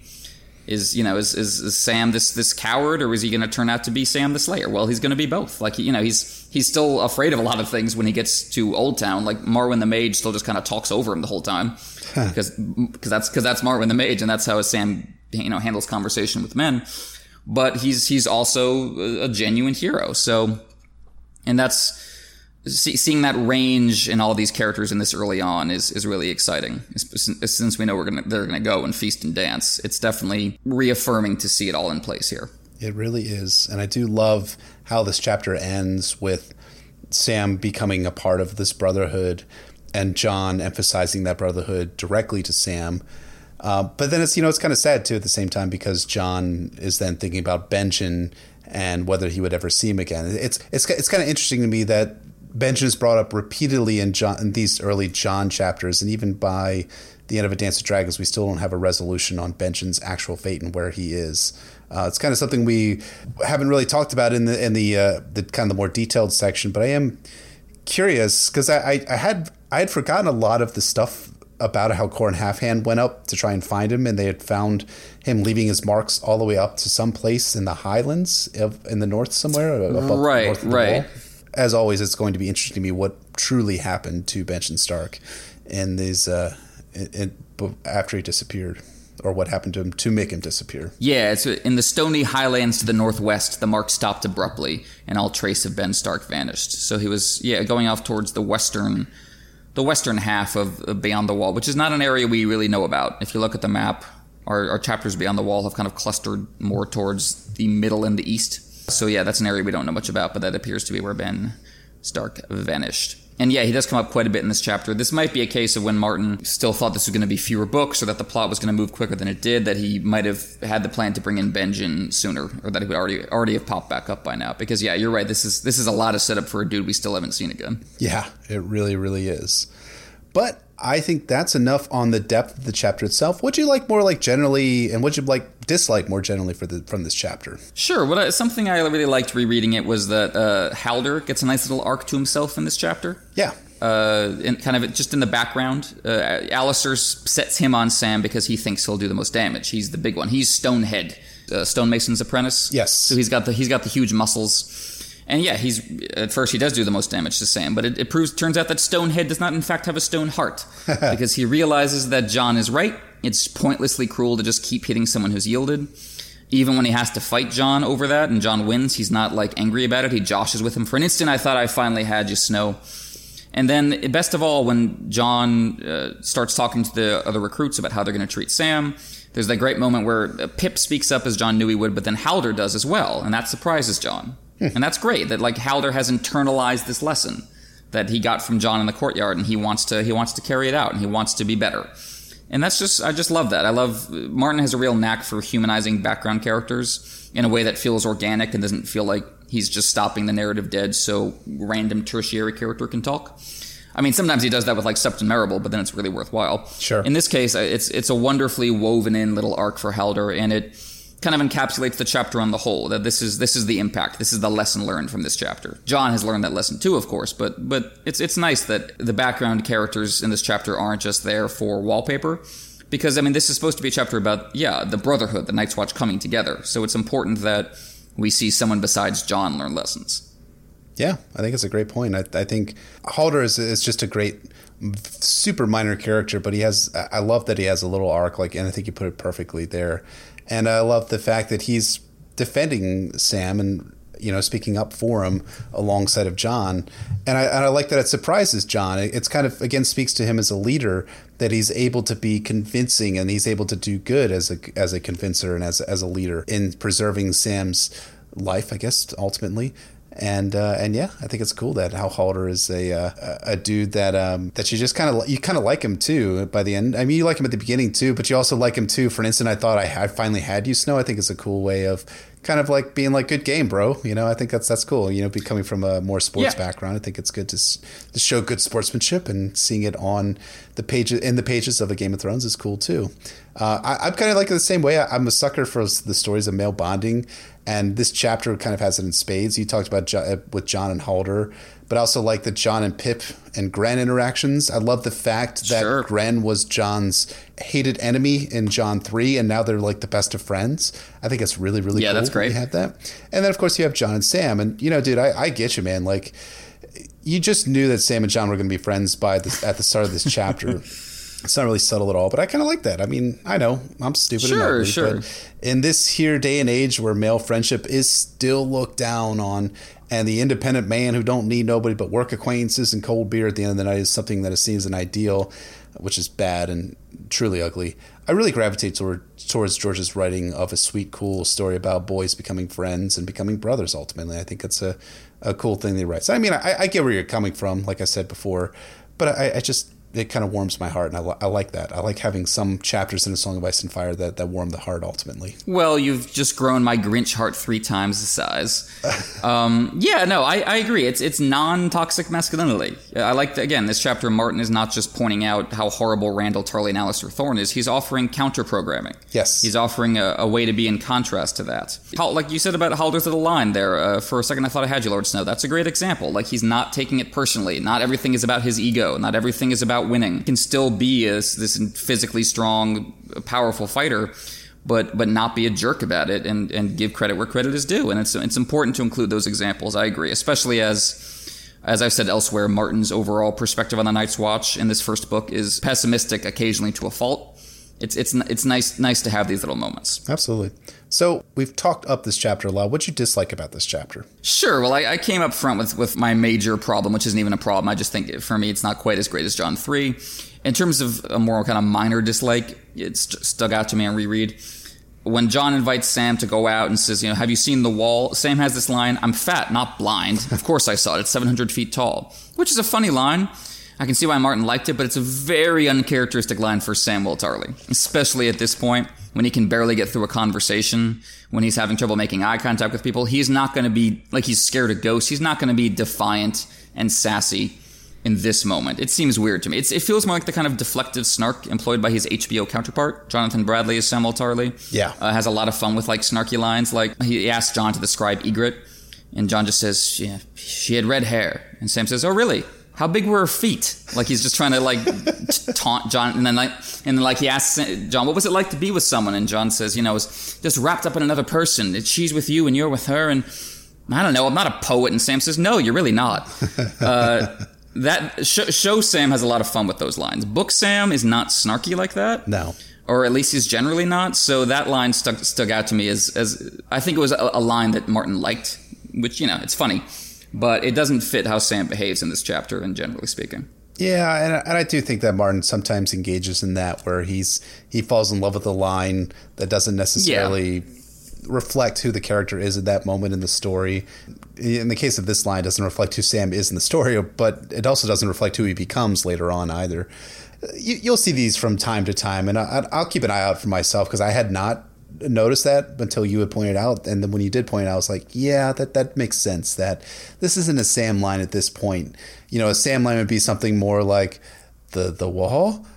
The wall is really high, like that. That's kind of like that fear. He's like Podrick Payne right now. He's talking a lot like Pod talks. Oh yeah, and this would be like if suddenly Pod snapped his head up and said something sassy to Bronn. Like that's the effect this line kind of has for me. It's very minor, and like there are many worse sins for an author than just enjoying a line enough to keep it in, even if it's slightly out of character. So a minor complaint. True that. What about you, sir? Yeah, so my dislike for the chapter is about Rast. I kind of wish there was something more about him than just being a big stupid bully. As much as Joffrey and Ramsay are bullies in the story, and Euron for that matter too, we understand, or we will understand in the case of Euron, why they are the way that they are. You have parental abuse, neglect, you have other horrors that are visited on them. But I kind of would have preferred to get some inkling of why the dude is such a fucking asshole. Because, maybe Rast had an abusive parental figure. Maybe he's trying to suck up to Sir Alistair so he won't have to get the same treatment that Jon and the other boys get. Maybe he has all this rage built up from him from being ugly and being rejected by women, sort of like Ched is from the Storm of Swords prologue. Or, maybe he's afraid that Samwell is going to take some sort of place out from under him. Or maybe he's afraid of one of the other boys. He's one of Alistair boys, and he wants to maintain his place there, kind of like what Ched is, because Ched is replaced by Samwell in the Rookery, in Maester Aemon's Rookery, back in a Clash of Kings and the Storm of Swords. I guess, really all I'm saying is that it's good. I think it's good to have some depth in our villains, even if it's as minor a villain like Rast. We get a whole lot of depth from Chet's prologue chapter from A Storm of Swords, where you understand why he's the way he is. I think Martin does this really well, where you understand why a character is a psychopathic bully. Like, by the end of A Dance of Dragons, you really understand why Joffrey is such a little shit. At the same time, it doesn't excuse him for being such a little shit. The same way I want to understand a little bit more about Rast and about him being why he is the way that he is. We know that he's a raper. We find that out from Jon's second chapter from A Game of Thrones. Or rather from Tyrion's second chapter from A Game of Thrones. But I think it would probably be better just to have a little more depth on Rast and on these kind of more minor villains, about why they are the way that they are. They just can't. I don't think it works as well. They're just mean.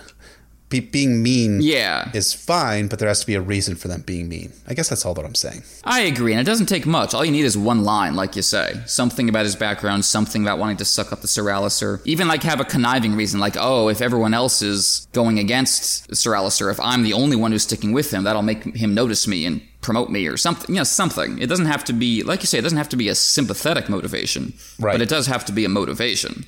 There should be something there. Otherwise, I think even Sir Alistair has resentment over being sent to the wall and having fought on the wrong side. It doesn't make him a depthful character, but it does make him a person. Whereas Rast, that's kind of what I was getting at when I was saying that this chapter is a little too predictable beat by beat for me. There's nothing surprising about Rast, and I think it would enhance the chapter if you just get a throwaway line. Again, obviously not every tertiary character is going to get a whole chapter to themselves explaining their motivations, but do a little bit better. Yeah, I agree. Yeah, but this is still a pretty good chapter, and this chapter has a whole lot of foreshadowing and groundwork built around it.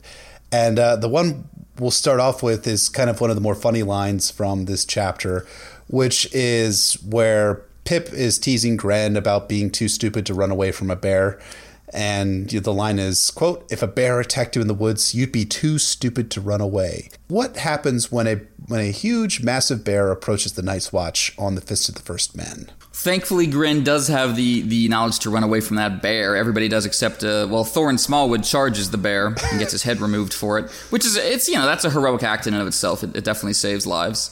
But I like that Gren does run away from the bear at that point, but he does take a stand after the fist when he stops to make sure Sam keeps going. I really love that, because that's heroism defined not as just martial splendor, but as lifting people up and taking care of your friends. But that's a nice little shivery moment to read in this chapter, to know that, because obviously the undead bear at the fist is one of those big defining images of the series, at least for me. Yes. Especially in terms of the horror imagery.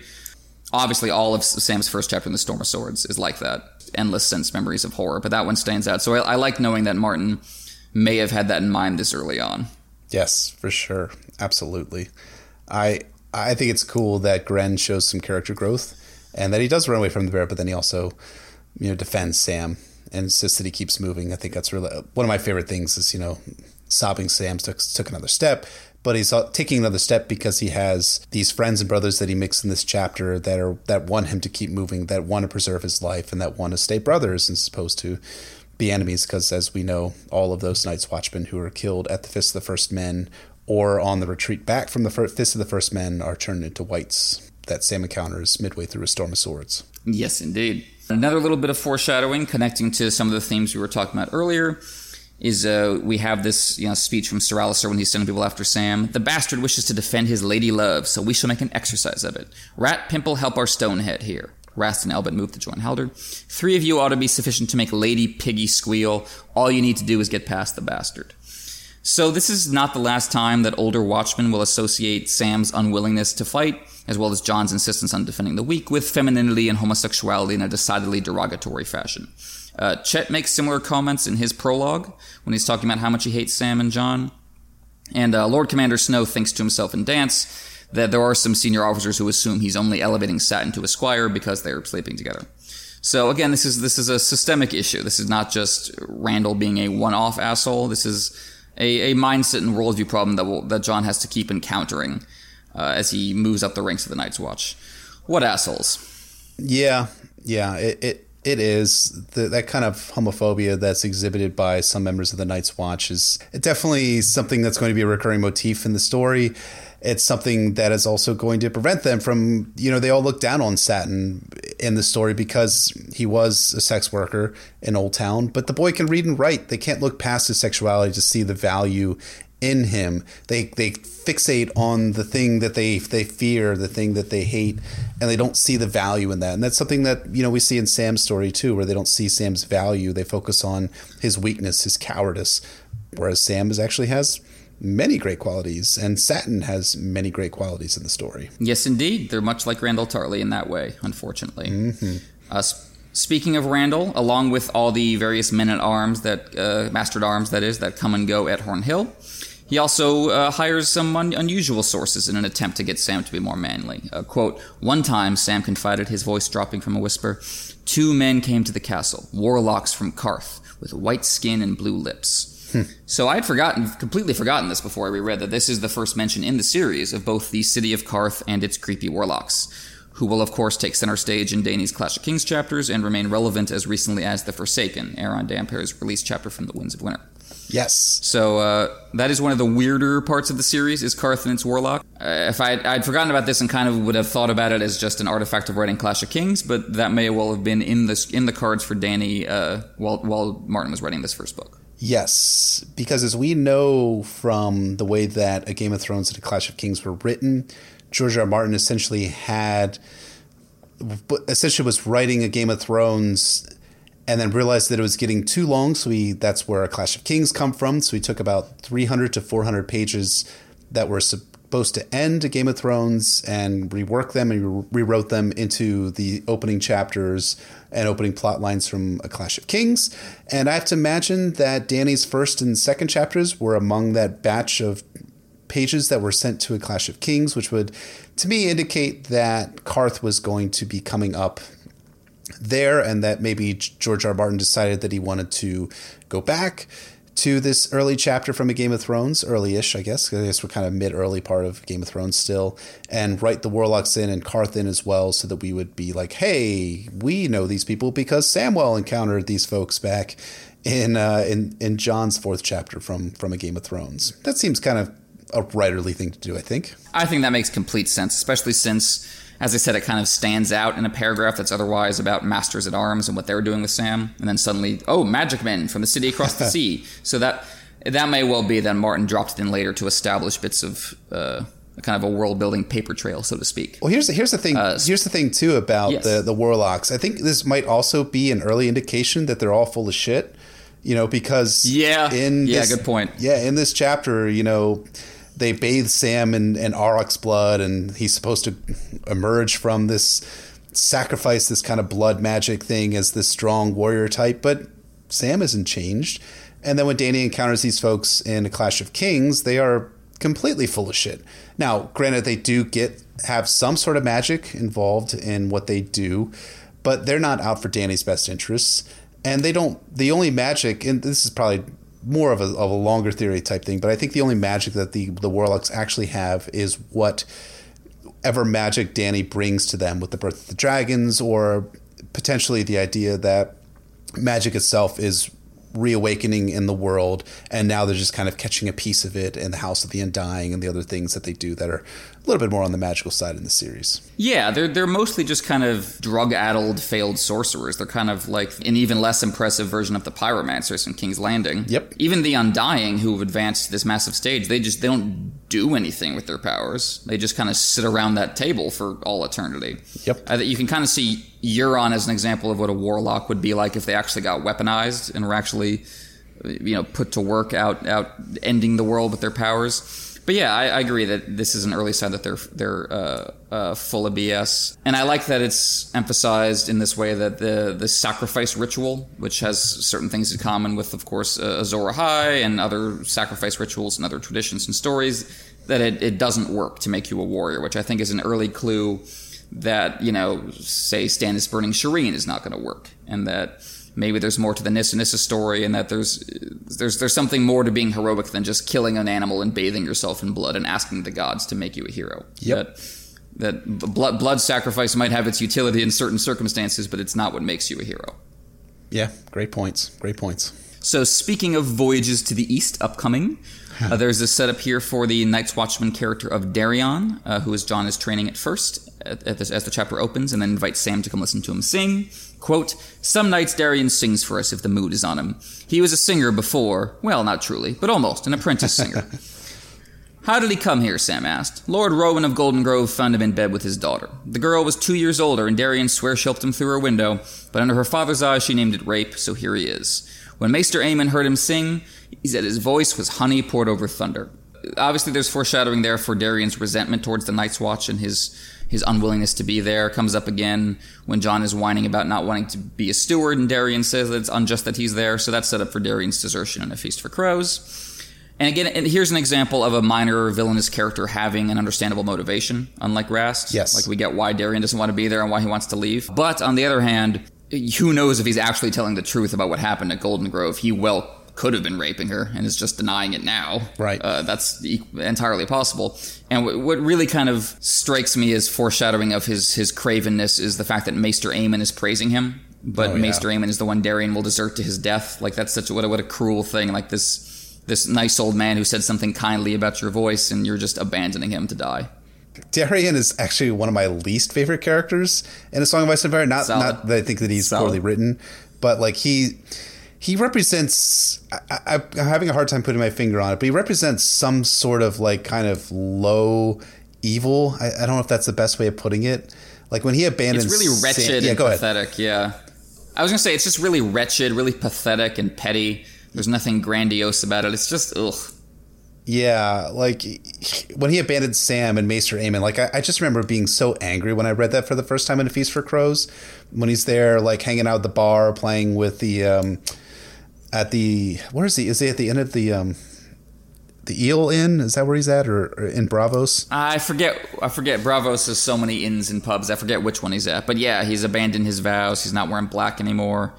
And meanwhile, the dude that praised him and was saying that he was such a great singer is there dying on a ship, and he won't lift a goddamn finger to help him. Like it's infuriating. It's kind of infuriating in that way of like, this is not the greatest example, but in the way of somebody cutting you off when you're driving, sort of way.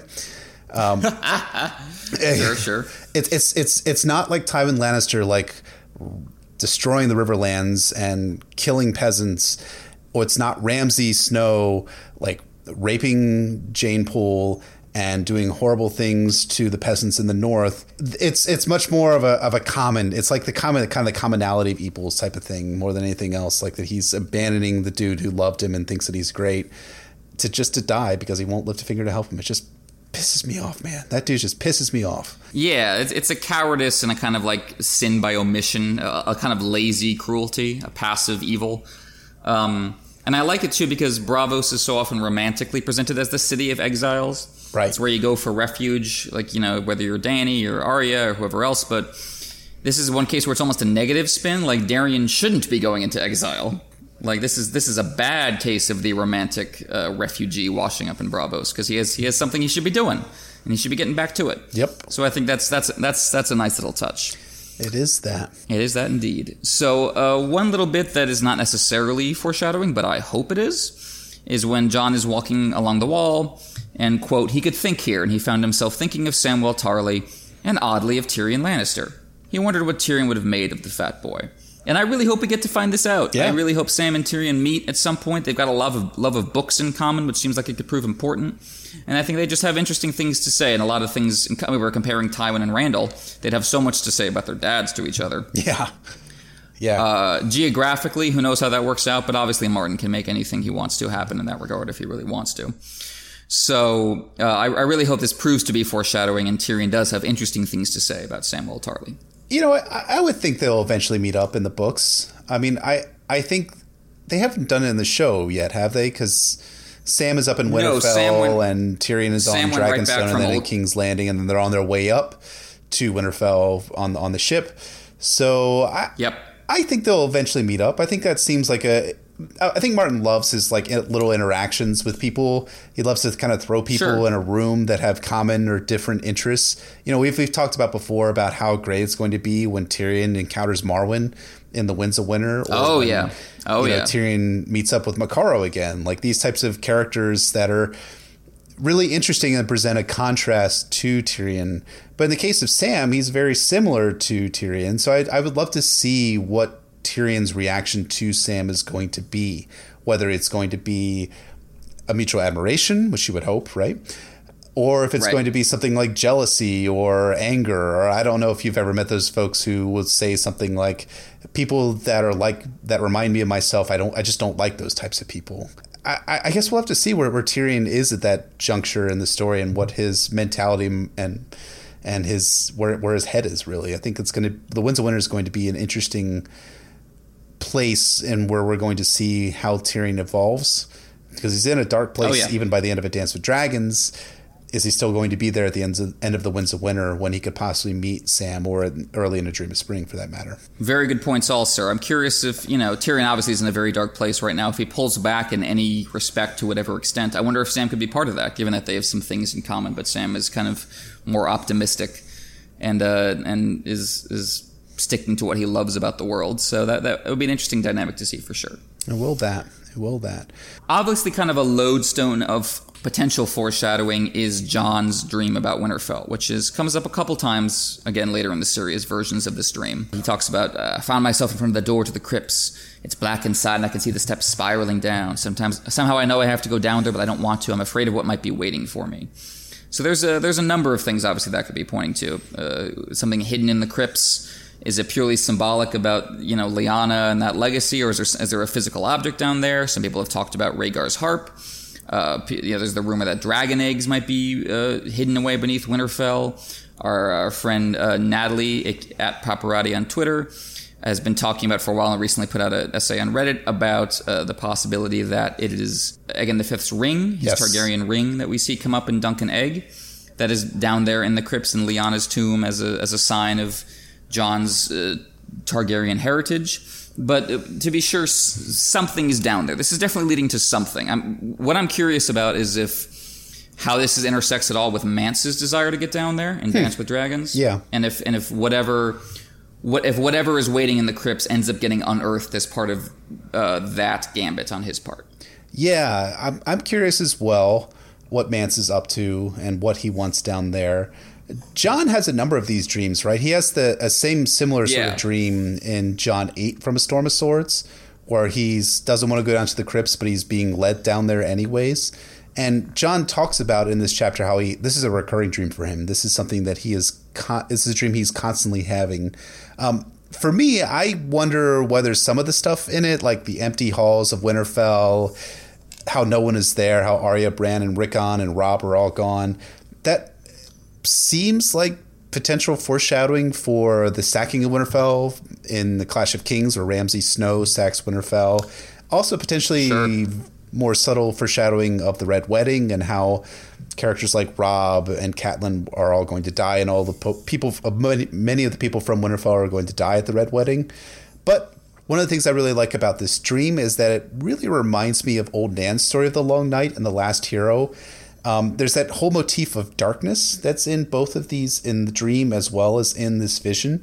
So in Old Nan's story, it's, quote, "In that darkness the others came for the first time.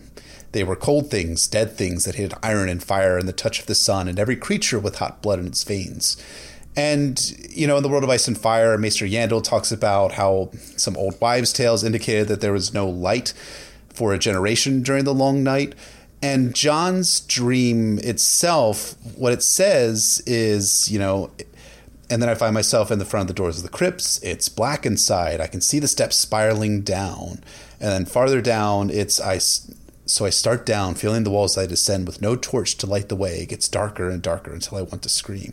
So I kind of wonder whether Martin's kind of doing foreshadowing of the Red Wedding, the sacking of Winterfell, but also potentially foreshadowing of Jon Snow as the last hero. The last hero, and who is the last hero, or the prince that was promised, or Azor Ahai Reborn, has animated a lot of fan discussion, but I think Jon Snow would feature front and center if it is one person, which I'm not necessarily saying it is.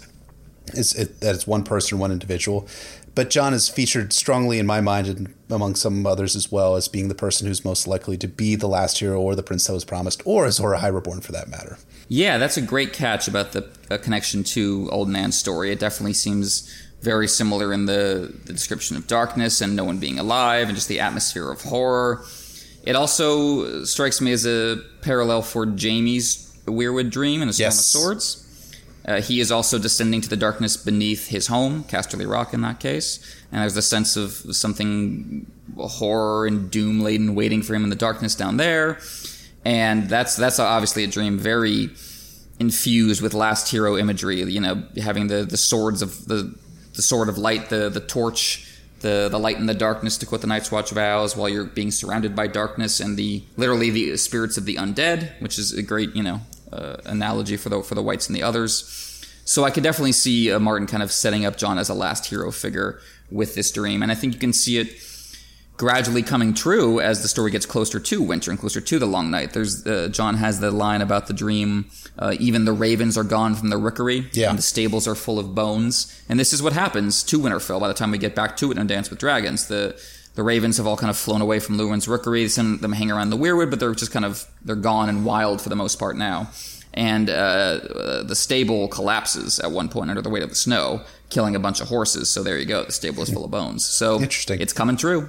Yeah, it's all interesting stuff, man. Like sometimes when we're talking about these different visions and dreams and we kind of put our ideas together, it's cool because we hopefully are seeing something of what George is talking about.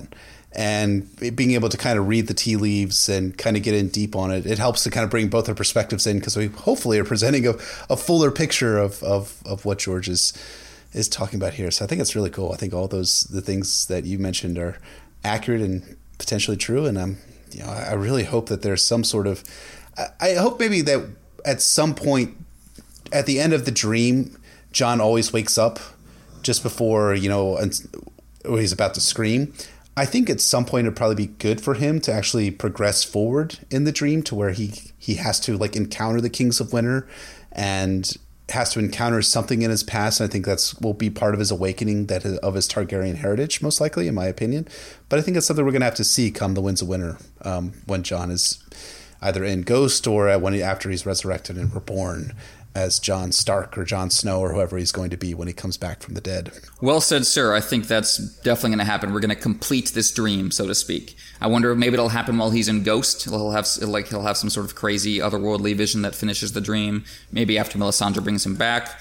Maybe he'll go to Winterfell, and that's when the dream will be complete. Like I'm thinking of my favorite part of the book Ender's Game is when he's been playing this online tutorial game while he's training to be a young general, and then when he goes to the aliens, one of the aliens' homeworlds after he's wiped out their race, he finds that game world recreated, that they kind of read his mind over the airwaves and created that game world for him to wander through so he could kind of complete the game. Interesting. Yeah. So I wonder if we're going to have some kind of similar scene with Jon where he goes back to Winterfell and physically completes this dream that never finishes, and he finally sees what's waiting for him. Yeah, I sure hope so. I'm really, really looking forward to that. But let's talk a little bit more in depth about Jon Snow. Not about him as the prince that was promised, necessarily. Not about him as the last hero. Not about his dreams. Not about his interesting stuff with Sam, his character building moments that we get in this chapter, but his actual name. Because we get a little bit of interesting dialogue between Samwell Pipar and Jon Snow in this chapter. We certainly do. Another potential foreshadowing bit. If you want, you can call me Sam. My mother calls me Sam. You can call him Lord Snow, Pip said as he came up to join them. You don't want to know what his mother calls him. Well, yeah, we do. What is it, Pip?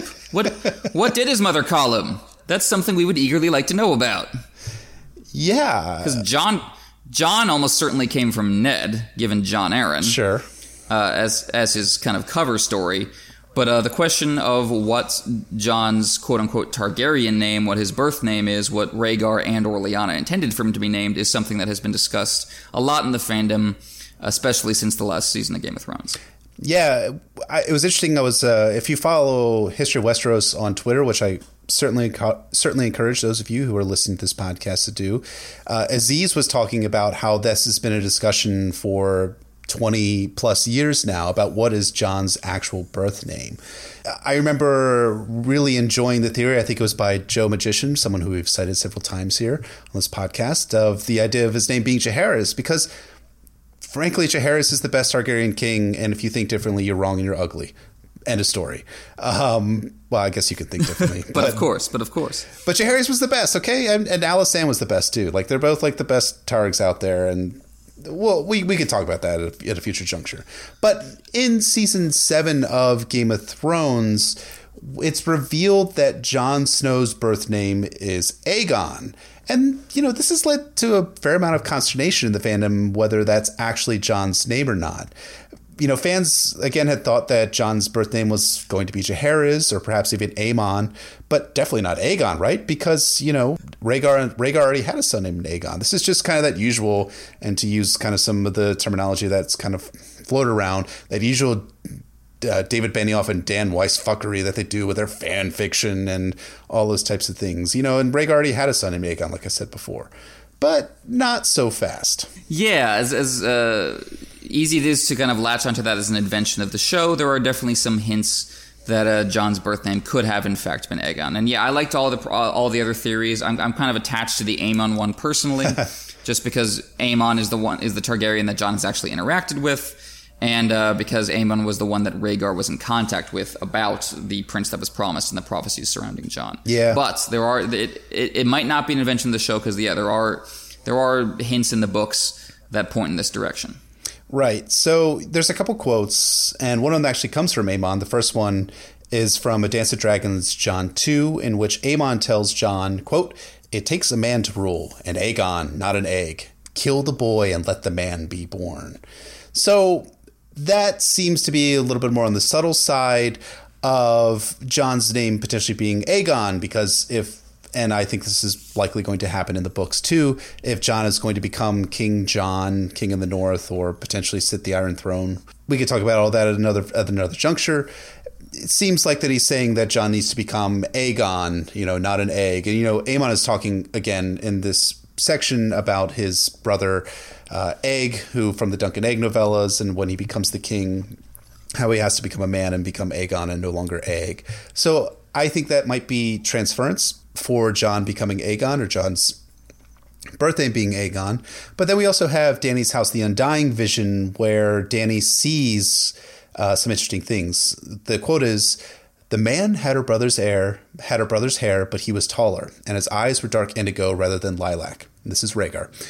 "Aegon," he said to a woman nursing a newborn baby in a golden wooden bed, "what better name for a king?" "Will you make a song for him?" the woman asked. "He has a song," the man replied. "He is the prince that was promised, and his is the song of ice and fire." And that is, again, from Dany's 4th chapter from A Clash of Kings.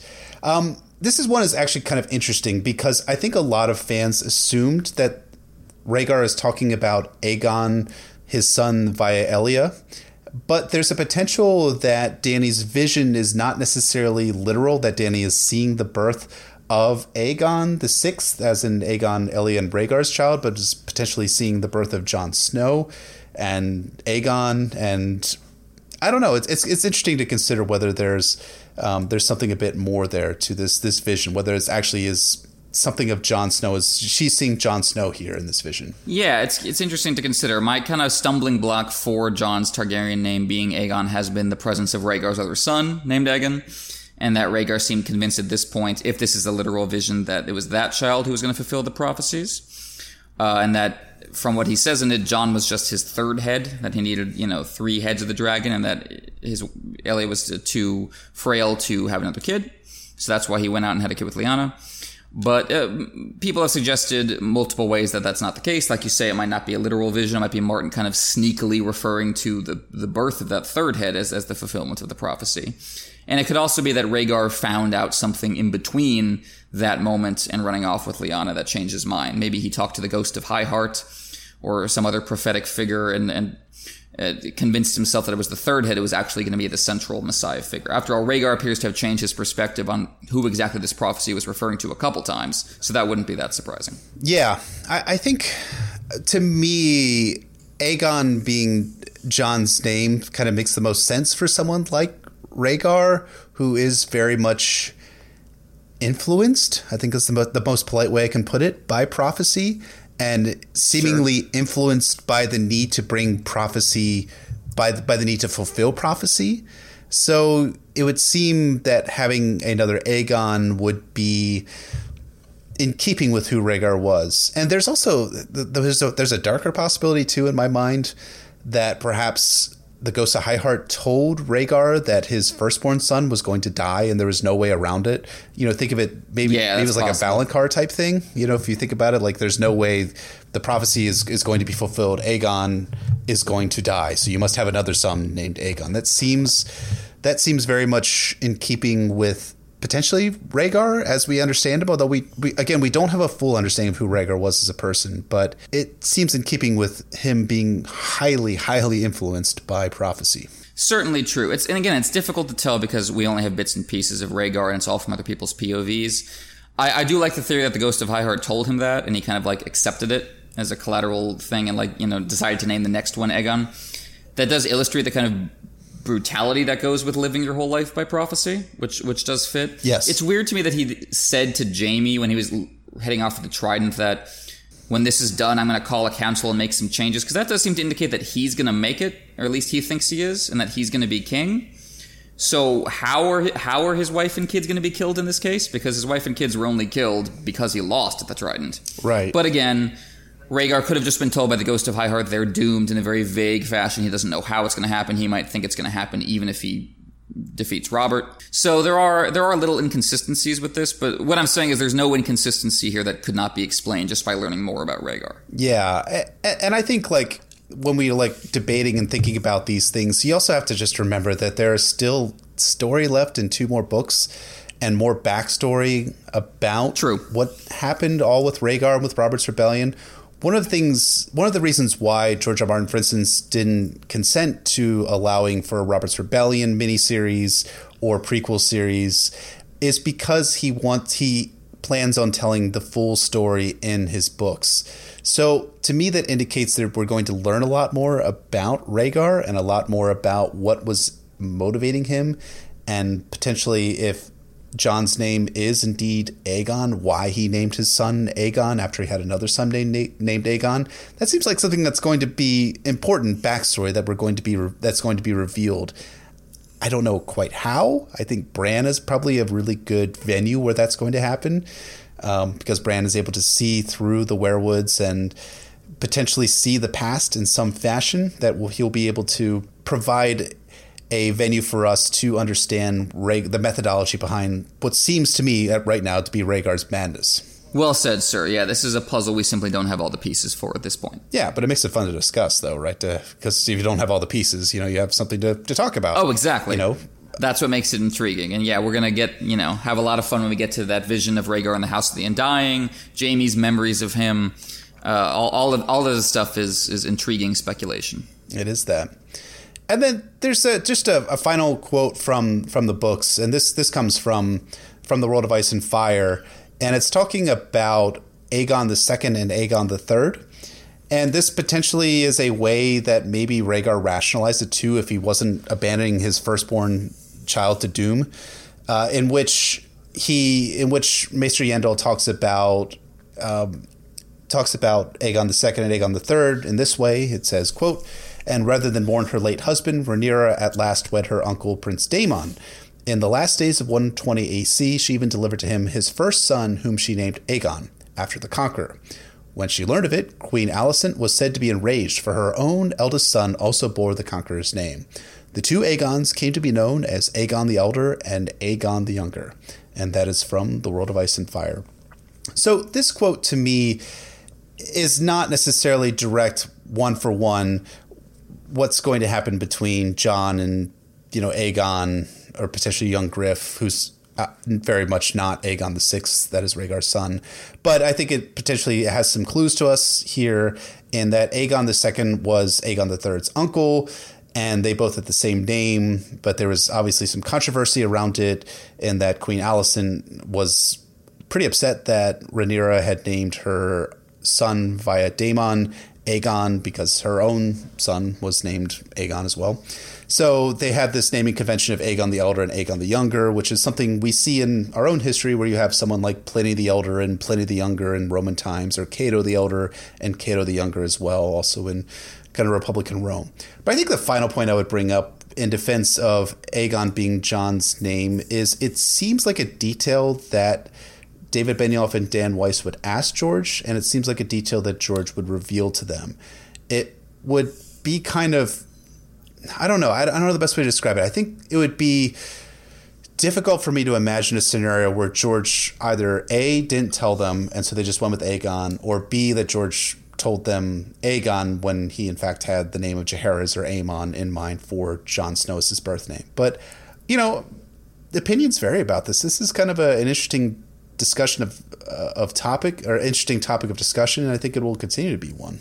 I certainly agree. And yeah, you bring up a good point that it has the ring and the feel of something that came from George. In the same way like when they were crowning Jon King of the North back in season 6, and overall I was not a fan of how that plot was executed, and that Jon made some mistakes that didn't really seem to be reckoned with, and they were acting like he was kind of more heroic than he actually was.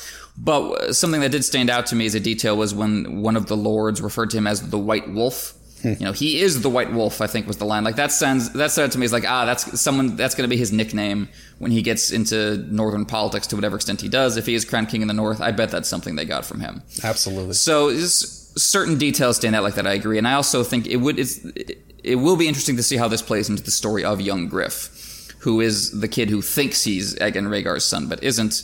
And that makes a wonderful contrast with Jon, who might actually be Aegon, the son of Rhaegar, but does not know he is. Yes. There are a lot of kind of interesting contrasts and parallels between Jon and young Griff that way. And it kind of adds to the, for me, the core of young Griff's story, what makes it work is like the sadness of a character who's a puppet, but who thinks he's the protagonist. Yes. Who's just, it's all performance, but he doesn't know that. And that would just add another layer to it if even that name that was taken for him is actually going to be taken up by somebody else. He's not even going to be remembered as Aegon, son of Rhaegar, that's actually Jon's destiny. And young Griff isn't going to even have that. That kind of adds a layer to that sadness for me. Absolutely. I couldn't agree more. So I think that about gets us for Game of Thrones Jon 4. Thanks, everyone, for listening. We hope you've enjoyed this episode of the Nauticast. As always, please rate and review us on iTunes, Google Play, SoundCloud, Acast, all the great places where you get your podcasts. We really appreciate everyone's ears, your support. Thank you indeed, folks. You can find us at NauticastASOIAF on Twitter, and our email is nauticastasoiaf@gmail.com. You can check out our Patreon if you haven't already at patreon.com/NauticastASOIAF. And we will be announcing our next Patreon special episode next week when we cover Eddard 6. So keep your ears open for that. Absolutely. And next week, we will be joining back in, as Emmett said, with Detective Ned Stark as he hunts for clues in Tobomot's armory. Come A Game of Thrones Eddard 6. Thanks again, everyone, for listening, and we will see you all next week. Take care, everybody.